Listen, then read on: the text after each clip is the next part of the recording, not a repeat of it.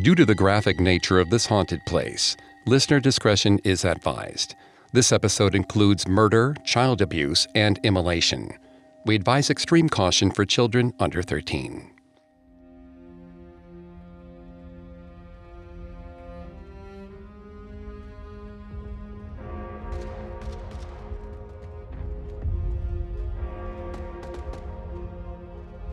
Howie gazed at the enormous white stone fortress, his heart pounding with indecision.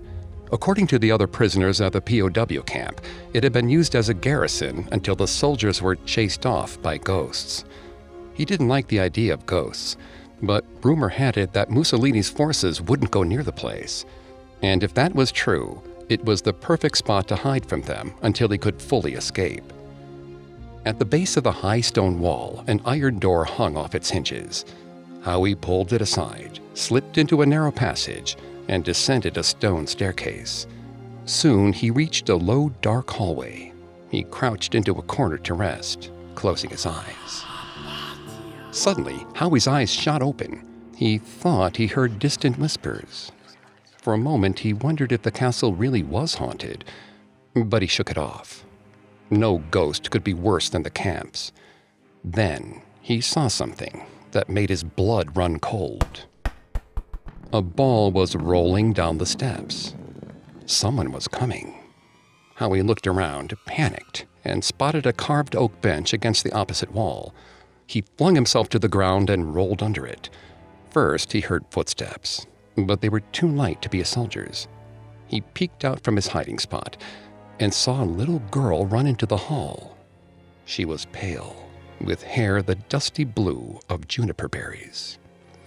A man's voice then called out a name, Azzurrina. The girl obediently followed the voice to the end of the hall, where a trap door was set into the floor. She opened it and disappeared into the hole.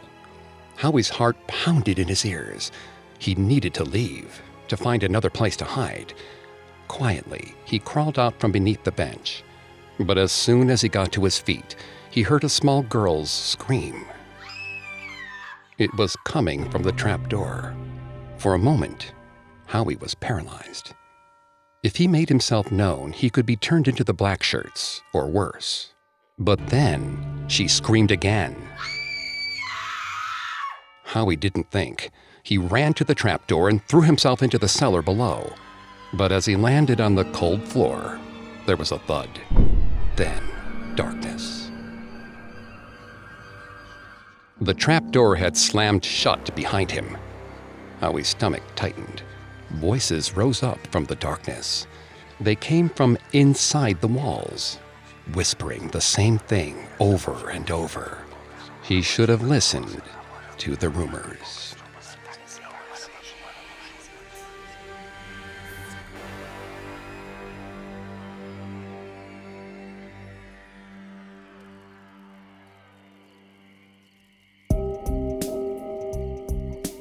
Welcome to Haunted Places, a Spotify original from Parcast.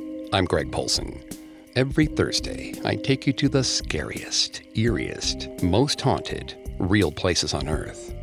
You can find all episodes of Haunted Places and all other Spotify originals from Parcast for free on Spotify. And every Tuesday, make sure to check out Urban Legends. These special episodes of Haunted Places are available exclusively on Spotify. This week, join me on a supernatural journey to the Castello Di Montebello, an Italian fortress dating back to the 11th century. We'll learn about the dark rumors that have plagued this site for decades and discover why, to this day, it's haunted. Coming up, A Curse on the Land sets the stage for centuries of rumors. This episode is brought to you by Anytime Fitness. Forget dark alleys and cemeteries. For some, the gym is the scariest place of all, but it doesn't have to be. With a personalized plan and expert coaching, Anytime Fitness can help make the gym less frightening. Get more for your gym membership than machines. Get personalized support anytime, anywhere. Visit AnytimeFitness.com to try it for free today. Terms, conditions, and restrictions apply. See website for details.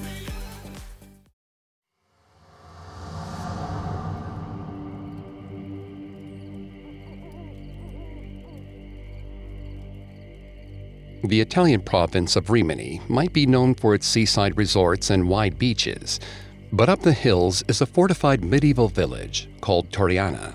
The town has Roman ruins, cobblestone streets, and brightly painted villas, and looming above it all is the famed Castello di Montebello. The castello was built around the remains of a Roman watchtower, which dates back to the 3rd century CE. But the site may have been occupied even earlier than that. Before the Romans conquered Italy, the northern parts of the country were home to groups of Celtic tribes. These tribes were united by shared language and a religion practiced by a priestly class known as Druids. Perhaps because their knowledge was considered too sacred to be written down, there's very little reliable information on the Druids. Julius Caesar described them as fanatical zealots obsessed with human sacrifice. His description is certainly biased, but there are so few contemporaneous accounts of the Druids that it can be difficult to tell fact from fiction. After Celtic tribes began invading Roman territories in 400 BCE, there were centuries of warfare. Eventually, the tide began to turn against the Celts, and the Romans took power. Many tribes migrated to more distant parts of present-day Europe, or were actively exiled from Italy. Others renounced their faith in exchange for Roman citizenship. One of the groups to face the Romans was a tribe called the Senones, who occupied a stretch of the Italian coast where Castello di Montebello exists today. The Senones' worship rituals might have included paying homage to natural forces by burning offerings, and on important days like the summer solstice, maybe even human sacrifice. These rituals would haunt the site for centuries to come.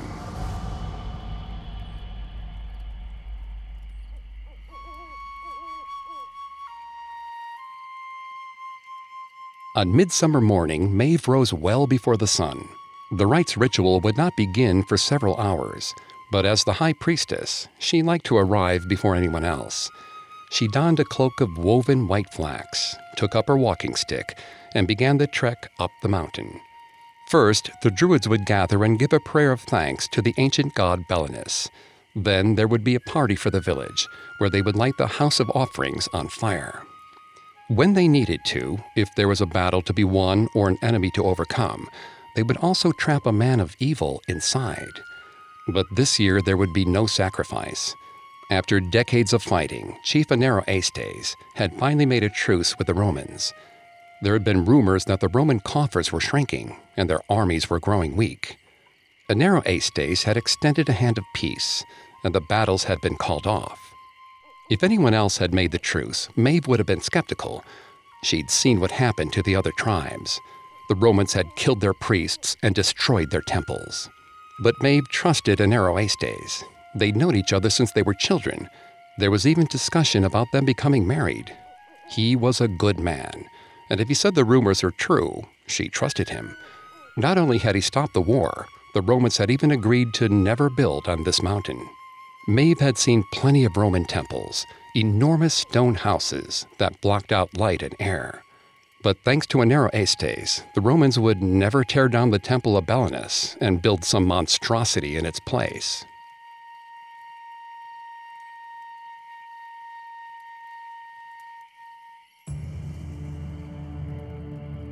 Maeve stood at the edge of a circle of stone blocks and waited for the others to arrive. There was something special about the Temple of Belenus. When Maeve performed the midsummer rites here, she experienced something she never felt anywhere else. In other places, she spoke to the gods, but here, they spoke back. One by one, the other Druids summited the mountain and arranged themselves between the standing stones. When all 13 arrived, they began the ceremony. Each priest hummed a single low, sustained note. As their humming got louder and grew to a fevered pitch, otherworldly voices rose up around them, an invisible choir of the gods. Maeve stepped into the center of the circle, the vibrations of the humming priests growing stronger. The ground began to shake, and then the sun finally peeked over the horizon. This was the moment when Belenus would speak his sacred will directly to her.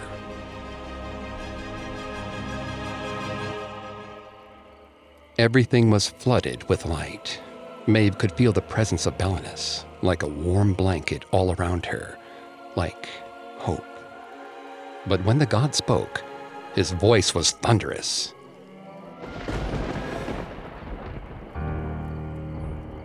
He told Maeve that she had been taken in by lies. There were no rumors about the decline of the Romans. Inero Aestes had made them up to disguise his true intentions, and instead had made a terrible bargain. There would be an end to the fighting, Belenus said, but only if the Senones tore down their temples, killed their druids, and forgot the ancient ways of their people.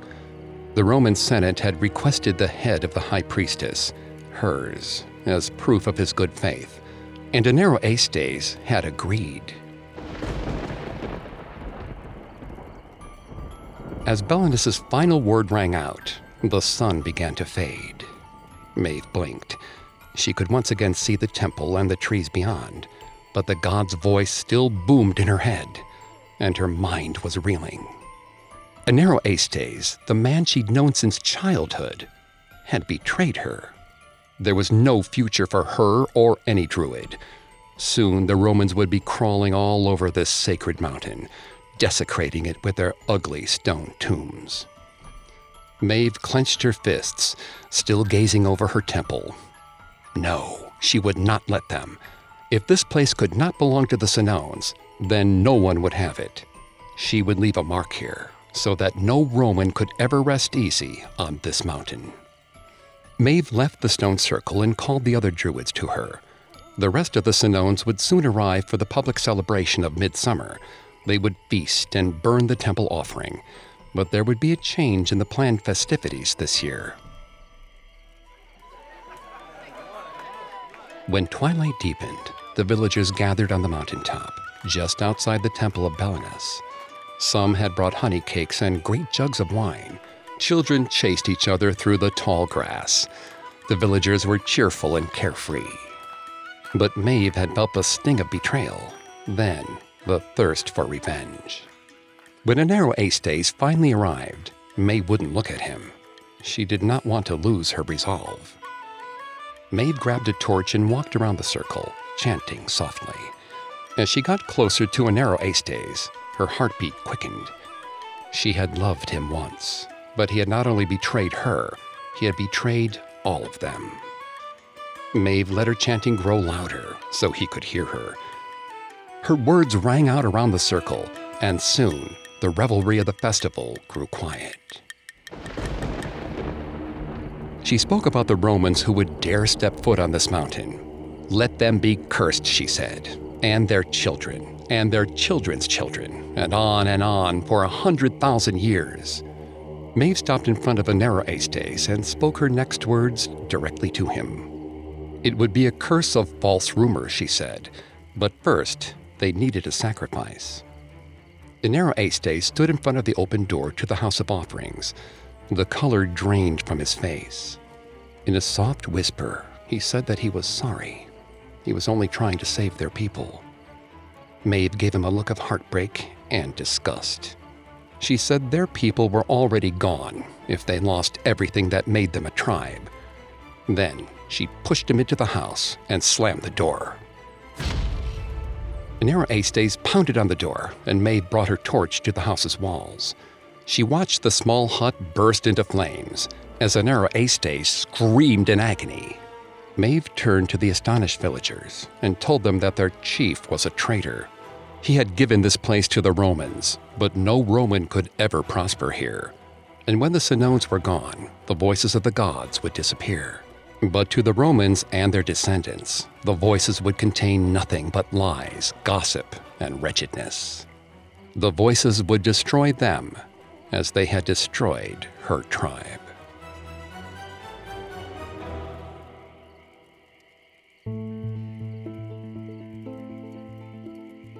On the night of the summer solstice in June 2015, Italian researchers conducted an archaeoacoustic study of Montebello Castle and the surrounding mountaintop.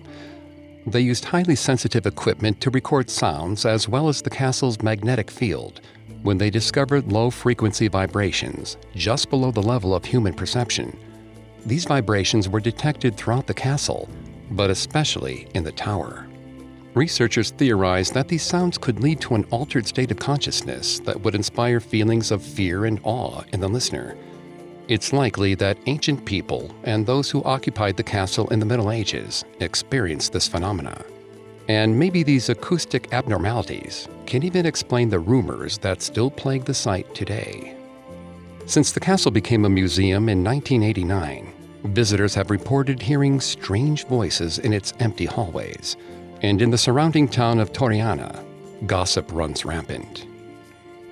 But there is one voice that stands out, one that can be heard every year on Midsummer's Eve, the terrified scream of a little girl.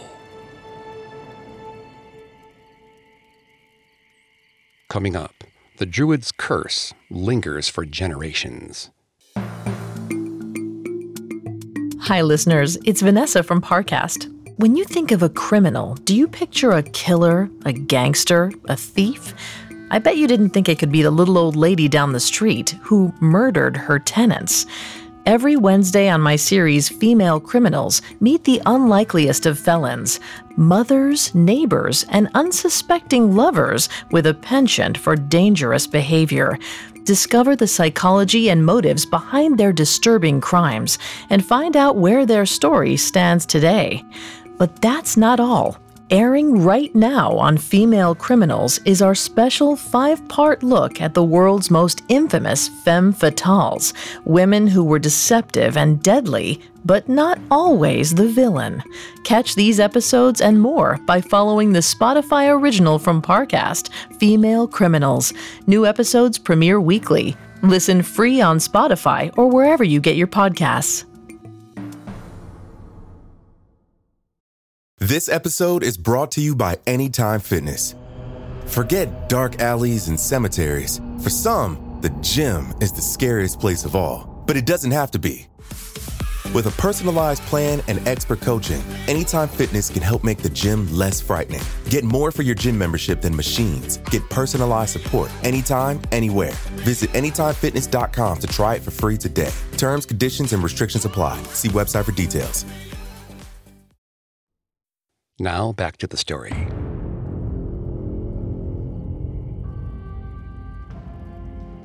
In the 3rd century, the Roman Empire constructed a small observation tower on the grounds where Castello Di Montebello would later stand. For a long while, that tower stood on the mountaintop. But in the early 12th century, the land was acquired by Giovanni Malatesta, son of one of the most important families in medieval Italy. Giovanni expanded the building into a formidable fortress, and the Malatestas held onto the structure for another 2 centuries, until some sources say it was passed on to an aristocrat named Uguccione della Faggiola. According to this version of events, in the 1370s, Uguccione married into the Malatesta family in the hopes of advancing his own social position. What he didn't know was that over generations, the Malatesta family fortune had been drained. They were in decline, a decline that would end in tragedy. The marriage seemed like an advantageous match at first. Uguccione had come to the province of Rimini with one goal: to gain a title. He started by spreading a few exaggerations about his own modest family fortunes, and it wasn't long before everyone was talking about the handsome bachelor with more gold than the king himself. Significant dowries were offered, and there were proposals from numerous noblemen. Then came an opportunity that outshone all the rest. He was offered the hand of the Malatesta daughter. He'd seen her picture. Costanza was lovely, with dark hair and bright brown eyes. With her title and family reputation, the match was everything he'd wanted, so naturally he agreed. The marriage was held at the family home, what was soon to become his home. The Castello di Montebello was a dreary, charmless place, but they didn't need to stay there for long. Soon they'd move to the coast of Rimini. He would build them their own castle on the seaside, and they would attend grand festivals in the city. But the day after the wedding, Uguccione sat down with the manager of the estate and learned that none of that would be possible. Wars had drained the Malatesta's family fortune long ago. There would be no palace by the ocean, no festivals, and no advantageous matches for his children. Plus, he'd have to continue living at the Castello. Uguccione wanted to make the best of it, but there was a wretched gloom about the place that nothing could dispel. He tried making repairs, but every time he fixed one thing, another one would break. Any furniture he attempted to import was always lost on the way to the distant mountain town. And even keeping the castle warm was an impossible task. He couldn't even get the fires to stay lit, as some draft was forever blowing them out. Finally, Uguccione had had enough. He'd heard there were riches in Damascus, so he decided that once he had an heir, he would leave Montebello to pursue his own fortune. He knew it was a journey that would take years to complete, but when he returned, he would bring back jewels and gold, and finally take his family away from the horrid castle. Uguccione planned to wait until the baby was born to ensure that it was a boy. Eventually, though, he grew too impatient for that. Once Costanza felt the baby quicken, he was off. He would trust in God to make it a boy. The road to the Holy Land was long and hot. It almost made Uguccione pine for the Castello. In his lowest moments, he liked to picture his triumphant return to Toriana. He would embrace his wife and greet his son for the first time, show them his riches, then whisk them away to a new life. But when he finally arrived in Damascus, the city had already been sacked. Uguccione was devastated. For years he lingered there, desperate to find any trace of the riches he'd been promised. He traveled to every corner of the city and beyond, but there were no fortunes to be had. The only thing he found of any value was a small leather ball he decided he would bring home to his son. He had failed everything else. Eventually, though, he began to think of his son, his heir, waiting for him in Montebello. What a joy it would be to mold him into the family scion. Finally, he decided it was time. He would return home and find another way to build a fortune. Perhaps spread the word that his son was a prodigy. In what, he didn't know yet, but something.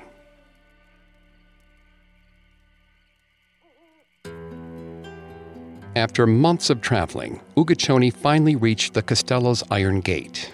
Federico, the head of the guard, poked his fair blonde head over the battlements. Uguccione wasn't fond of most of the staff at the castle, but he'd always had a soft spot for Federico. He was loyal, his blue eyes warm, open, and devoted. As good of a servant as there could be. Uguccione asked Federico to bring his son and held up the leather ball. But the guard's face went red. Didn't Uguccione know? Uguccione stared at him. No. Know what? Federico replied that he didn't have a son, but his daughter would be thrilled to meet him. Uguccione stared back at the guard in disbelief. What did he mean, daughter? But soon, a small girl of barely 4 was standing in front of him.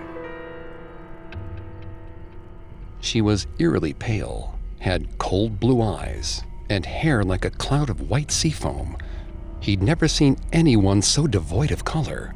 Even her eyelashes were white, like a frozen corpse. Then she ran toward him, smiling and crying, "Father." Uguccione's vision went dark, and his body fell to the ground.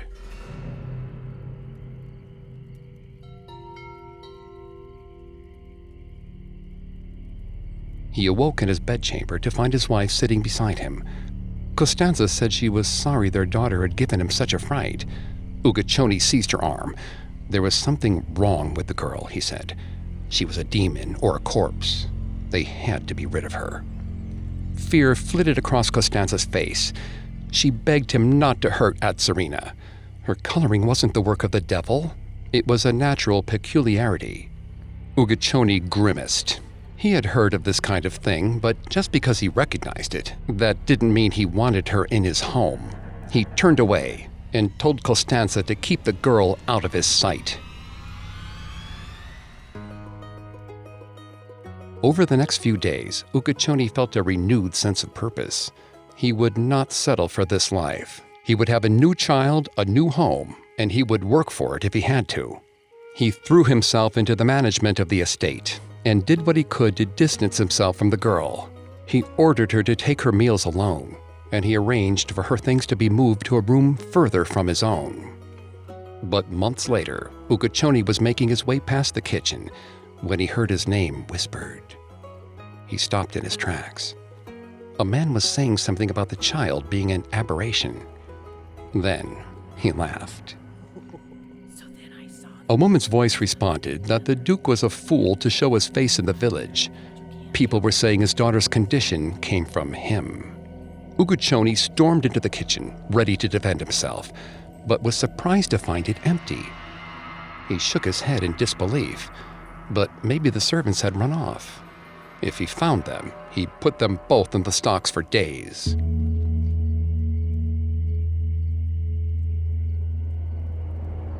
Uguccione tried dyeing Azzurrina's hair black with iris roots.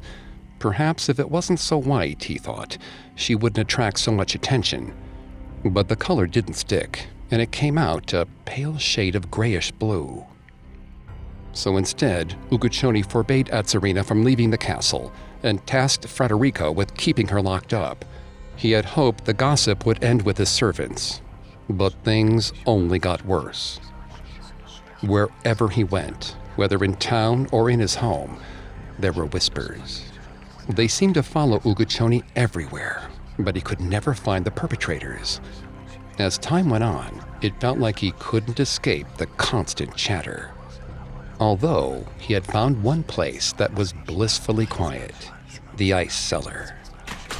It had thick stone walls, so when the door was closed, you couldn't hear a sound. Uguccione spent more and more time there, just to get away from the whispering. The only other time he had peace was at night, when the servants were asleep. But soon, even that refuge would be gone.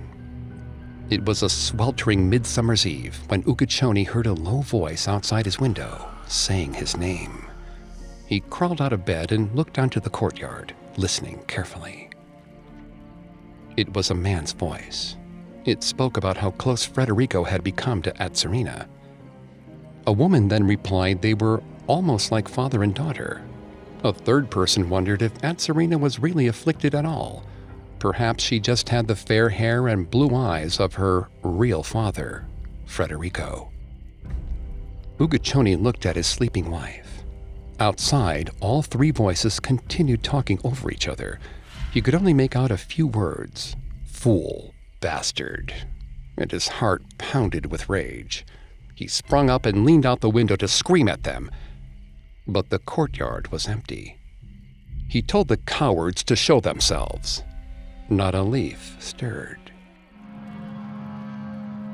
Costanza awoke and called to him, asking what was wrong. Uguccione just shook his head. He didn't understand. Was he going mad? He started back toward the bed, but as soon as he turned from the window, the voices continued. They continued all night. So, in the morning, sleepless and unsettled, he marched to the one place he knew he wouldn't have to hear them. But they only grew louder as he walked through the castle, and louder still as he approached the ice cellar. Uguccione's head pounded as he opened the cellar door. He couldn't see straight as he climbed down the ladder. Then, as he stepped into the cellar, he heard the distinct sound of Azzurrina's ball rolling down the hall steps and Federico calling after her. The noise made Uguccione even more furious, but as his anger rose, he grew faint. His vision blurred, and the world went black. When he woke up, Uguccione was lying on the cold floor of the ice cellar, staring up at Federico. His white shirt was soaked with blood, and laying on the floor beyond Federico was a small body. At first, Uguccione didn't recognize it, but then he saw the distinctive dusty blue of her hair. Uguccione's eyes opened wide in horror. Across from him, Federico was shaking with panic. He yelled that he'd been trying to help the girl, but Uguccione thought about the voices, about how they had said Federico was the father. He would have heard them too. He wouldn't have liked the rumors. Days later, Uguccione pressured Federico to confess. Then, after much deliberation, he ordered him to be executed. That day, Uguccione watched through the window as the servants piled bundles of wood around Federico's body. It was funny, really.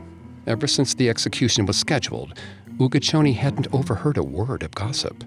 It seemed both Federico and the girl had been saved from a lifetime of ridicule. In truth, their deaths were an act of mercy. Uguccione watched the executioner light the pyre and smiled.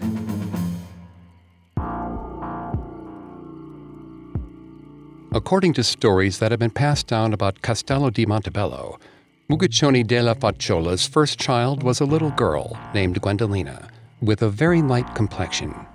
She had startling blue eyes, pale skin, and nearly white hair, leading some to say that she had albinism. In order to keep people from remarking on their daughter's unique appearance, legend has it that her parents attempted to dye her hair darker, but the weak natural dyes did not take. Instead, her hair turned a pale shade of blue, and she was nicknamed Azzurrina. In one story, Azzurrina met her mysterious fate on a rainy midsummer's day. She was being watched by 2 guardsmen when her ball rolled into the ice cellar. Azzurrina followed it. The guards heard a scream and then rushed down after her. But the cellar was empty. Azzurrina had disappeared. The girl's death was blamed on the 2 guards, and both were hung. According to legend, Azzurrina was never seen again, but in the town of Montebello, there are rumors that she never left at all.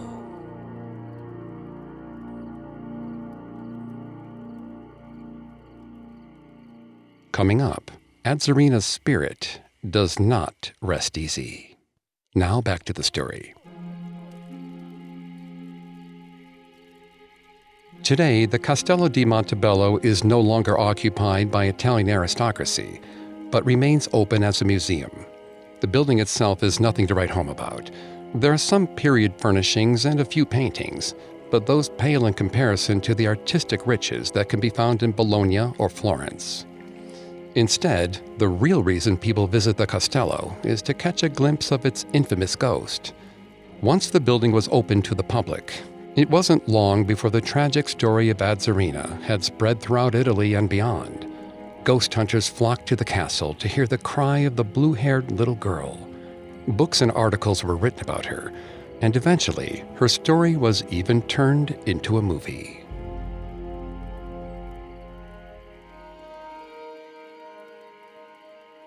Diego leaned forward in his chair, his eyes glued to the monitor on the folding table in front of him. This was the key scene in the film, the moment when Uguccione must choose between avenging his daughter's death or sparing his faithful servant from a gruesome execution. The actor playing Uguccione, Luca, paused at the bottom of the steps. Diego watched as a range of emotions flitted across Luca's face: fear, anger, hurt, and finally, determination. He stepped into the hallway and opened his mouth, prepared to speak his biggest monologue of the script. But Luca's lines were interrupted by a thunderous crash from somewhere below them. Diego groaned and yelled, "Cut!" Luca rolled his eyes and looked around the room angrily. He asked who had interrupted the take. Diego nervously told him it had come from downstairs. They could all take 5 while he ran to check it out. Luca gave him a frustrated look. He said that wasn't the director's job. Didn't they have a PA they could send? Diego told him he didn't mind. It would be nice to get up and stretch his legs. Luca just pursed his lips and turned away. Diego and Luca had started dating a year prior, but had never worked together. When they met, Luca was a bona fide celebrity, and Diego was just barely out of film school and had a huge crush. Rumors about the two had flown through the press, that Diego was the love of Luca's life, that the heartthrob actor would finally settle down. And soon, Diego's status was lifted right along with Luca's. Yet he'd been nervous when asking Luca to do this film with him. For all its intents and purposes, Diego was still something of an amateur. but he told Luca that it would be fun and romantic, that it would bring them closer together. And Luca said yes. But they'd been fighting ever since they got to the castle, and Diego just didn't know where he stood. Diego knew Luca could be difficult, but it wasn't his fault. He was used to doing studio pictures, not indie films on a shoestring budget. He just didn't understand that they didn't have funding for PAs or catered craft services. So it was Diego that had to check and see what the noise was. He descended a spiral staircase and emerged into the hallway where Azzurrina was rumored to have disappeared. He could see what had made the crash. A heavy wooden bench had been knocked forward, although he couldn't fathom how. Unless his crew was going around toppling priceless antiques, there was no reasonable explanation. He thought the ghost story was just a hoax to sell museum tickets. But the story of Azzurrina herself was real. Diego had done research for the film. He'd found birth and death records. The story he'd uncovered was about a delusional guardsman. His movie was about the Duke's acceptance of the fact that his loyal servant had betrayed him and killed his daughter. It was a very grounded story, and Diego was intent on telling it authentically. He'd had the actors learn period dialect, and even based Luca's costume on a portrait he'd found of Uguccione. Diego took hold of the bench and heaved. It didn't move an inch, so he tried again. But then he heard voices muttering together at the end of the hall. Diego took a step closer. A woman was talking about Luca. She was saying that if he wasn't Diego's boyfriend, Luca would never have come anywhere near a sad project like this. A man chuckled and agreed that the film was terrible. The story didn't make any sense. Diego's face was burning. He didn't even know who these people were, but he felt his confidence quickly unravel. Suddenly, he wanted to leave the castle and forget the film altogether. They were right. He was a hack, and the story wasn't worth telling. The only interesting character was Uguccione. Who even was the daughter? She had no motivations, nothing that made her special.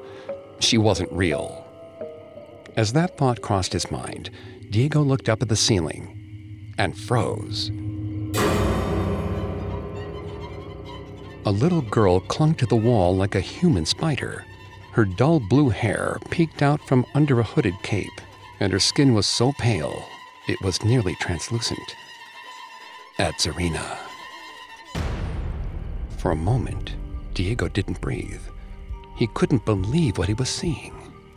He blinked hard, but when he opened his eyes again, she was staring back at him with pale blue irises. Then she beckoned to him, then scuttled down the hallway. Diego's heart was pounding. He wanted to run back upstairs to tell himself he'd imagined it, but something told him to follow her, that if he did, she might hold his answer. When he entered the next room, she was standing on the floor next to a carved wooden desk, holding a leather ball. Sitting behind it, gazing at a piece of parchment, was a man with tousled black curls and a prominent Roman nose. He was wearing Luca's costume. In fact, he looked almost exactly like Luca. But it wasn't him. It was Uguccione. Diego pinched himself, but the scene didn't change. The little girl turned to the man and said she was glad to have him back, even if it meant she had to make some sacrifices. The man nodded thoughtfully. Azzurrina bit her lip. She looked like she wanted to say something more. It reminded Diego of the way he felt about Luca, like he wanted some crumb of validation. Then Uguccione looked at her as Luca would have looked at him, an expression of exhausted tolerance, tinged with contempt. Azzurrina started to walk out the door, but the man called her back. She turned around hopefully. He told her never to disturb him in his office again. She nodded, her lower lip trembling, then walked out. Diego ran after her. He wanted to tell Azzurrina that he understood her now. He knew what it was to love someone difficult and distant. But the moment he crossed into the hallway, she disappeared. Then an old leather ball rolled down the hallway, and a piercing scream came from the cellar in the corner. Diego swallowed dryly and approached the open door. He took a deep breath and peered into the chamber below him. His heart stopped. There was Uguccione. He was stabbing and stabbing at Azzurrina, over and over again. His black eyes glinted maniacally.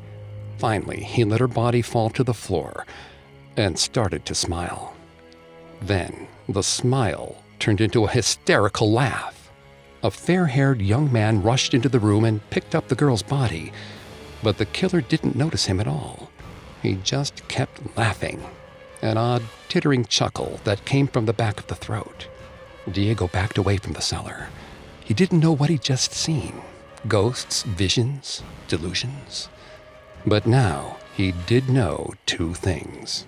One, that his script was all wrong. The father wasn't the hero.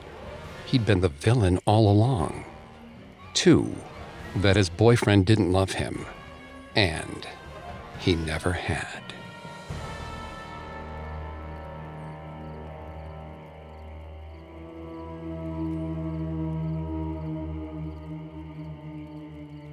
The villagers say that every 5 years at midsummer, Azzurrina appears at the castle and plays out her final tragic moments in the ice cellar. One of the castle's caretakers claims to have seen her running upside down across the ceiling. At first, his story is hard to believe, until he points out the trail of small footprints on the wall. Over the years, the castle has seen its fair share of ghost hunters, paranormal researchers, and even directors. The film we described in the story was fictional, but there actually was a film made about the haunting in recent years. Among the many hours of video and audio that have been recorded within the castle's grounds, there's one piece of tape that stands out. It's a short clip that begins with the distant roar of a storm, and then a strange yelping noise. Perhaps it's the sound of a door hinge squealing in the wind, or it could be a wounded animal or a bird call, or it might be the final cries of a dying girl. The story of Azzurrina is not quite truth and not quite fiction.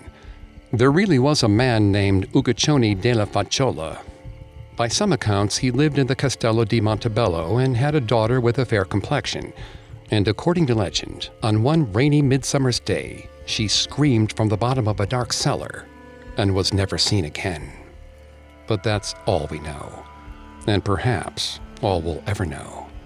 Any story that goes beyond that is little more than hearsay, and there's nothing more powerful or more dangerous than a rumor.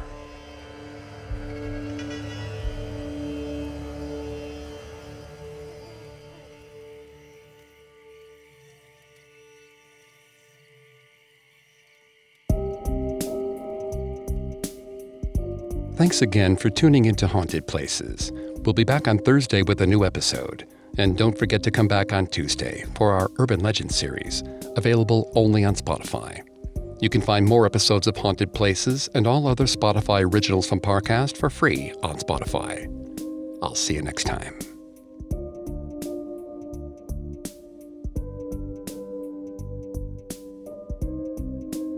Haunted Places is a Spotify original from Parcast. Executive producers include Max and Ron Cutler. Sound design by Kenny Hobbs, with production assistance by Ron Shapiro, Carly Madden, and Travis Clark. This episode of Haunted Places was written by Zoe Louisa Lewis, with writing assistance by Alex Garland, fact-checking by Claire Cronin, and research by Adriana Gomez.